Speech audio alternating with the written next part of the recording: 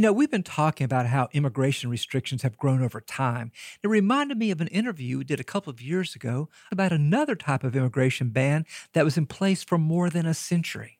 In 1882, a new federal immigration law barred anyone who was, as the law said, a convict, lunatic, idiot, or any person unable to take care of him or herself without becoming a public charge.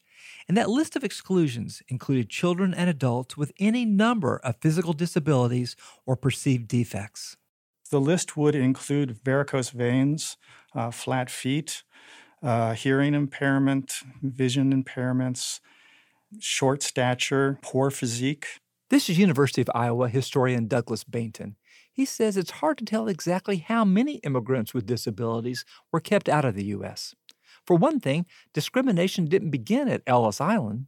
Because the shipping companies did their own inspections. Because if they brought an immigrant over who was rejected, they would have to pay a fine for that person and they have to bring them back at no charge. The ticket sellers, ticket agents who were spread all over Europe also did their own inspections. These were non-medical people, but they would refuse to sell tickets to people who they thought would be excluded because they would be penalized by the shipping companies. And what this suggests to me is that people with really debilitating disabilities might not have made it this far. Oh, that's right. Yeah. Well, they wouldn't have gotten through the initial screens. And also, if they had a mobility impairment, they wouldn't be able to get on the ship in the first place. Right. So can you give me an example of what this process actually looked like in practice? These officials deciding sort of on the spur of the moment that somebody was defective, right?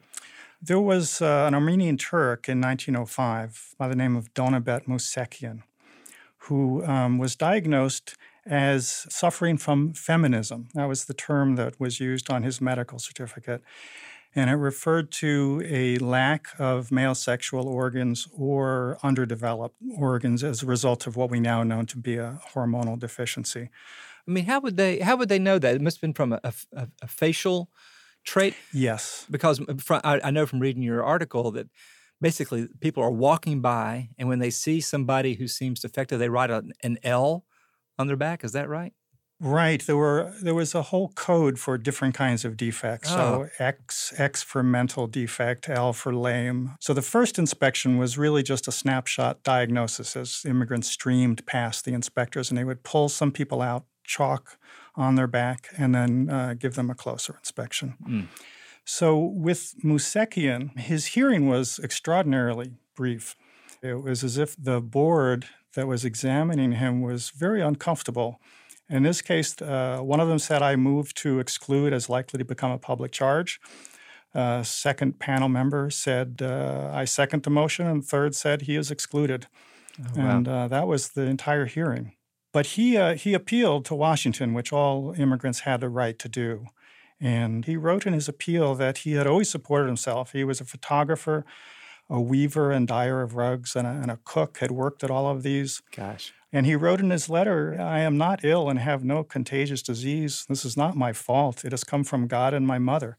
What harm can I do by being deprived of male organs?" When he left, he was fleeing the violent oppression of Armenians in Turkey and had been made to renounce his citizenship when he left. So he explained this in his letter, and he said, "Better that you should kill me now than send me back." And the Armenian genocide took place just a few years after he was sent back. Wow. So much of this focused around not being able to find work. What kind of evidence would they have of that? I mean, was that actually true, you think? That's the thing. There is a widespread assumption that a disability means being incapable of working. So in the case of Musekian, there really seems to be no reason to assume he wouldn't be able to find work. But there was a Immigration Service memo that explained why they should not be admitted, which was that their abnormality becomes known to their fellow workers who mock them and taunt them, which impedes the work at hand. And so employers know this and are unlikely to hire them. So it's for their own good in many ways. Yeah, right. Well, basically it was saying that we have to discriminate against them now because they're likely to encounter discrimination later. So you say that these restrictions grew over time. Does that mean that they grew increasingly accepted? I mean, was there a sort of turn against people with disabilities Mhm. at the beginning of the 20th century? Or was this just a sort of a more bureaucratic momentum that built? Well, I think there are a lot of different factors. One of them is this standardization of society in the industrial age.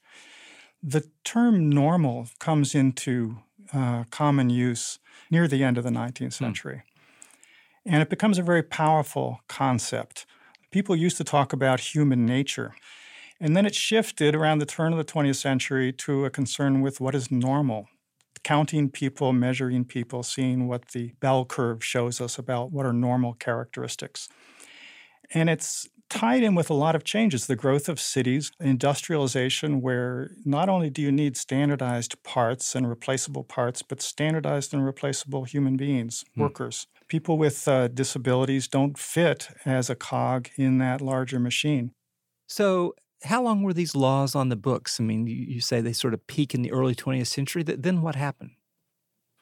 The immigration laws do not take out the language having to do with specific disabilities or defects that are excludable until the 1990 Act. And still today, we exclude people who are likely to become a public charge, and that's still a means of keeping people out with disabilities. So it still goes on.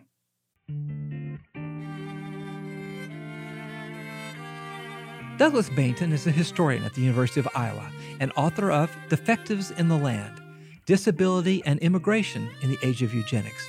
We'll bring you the second installment in our series on immigration restrictions next month.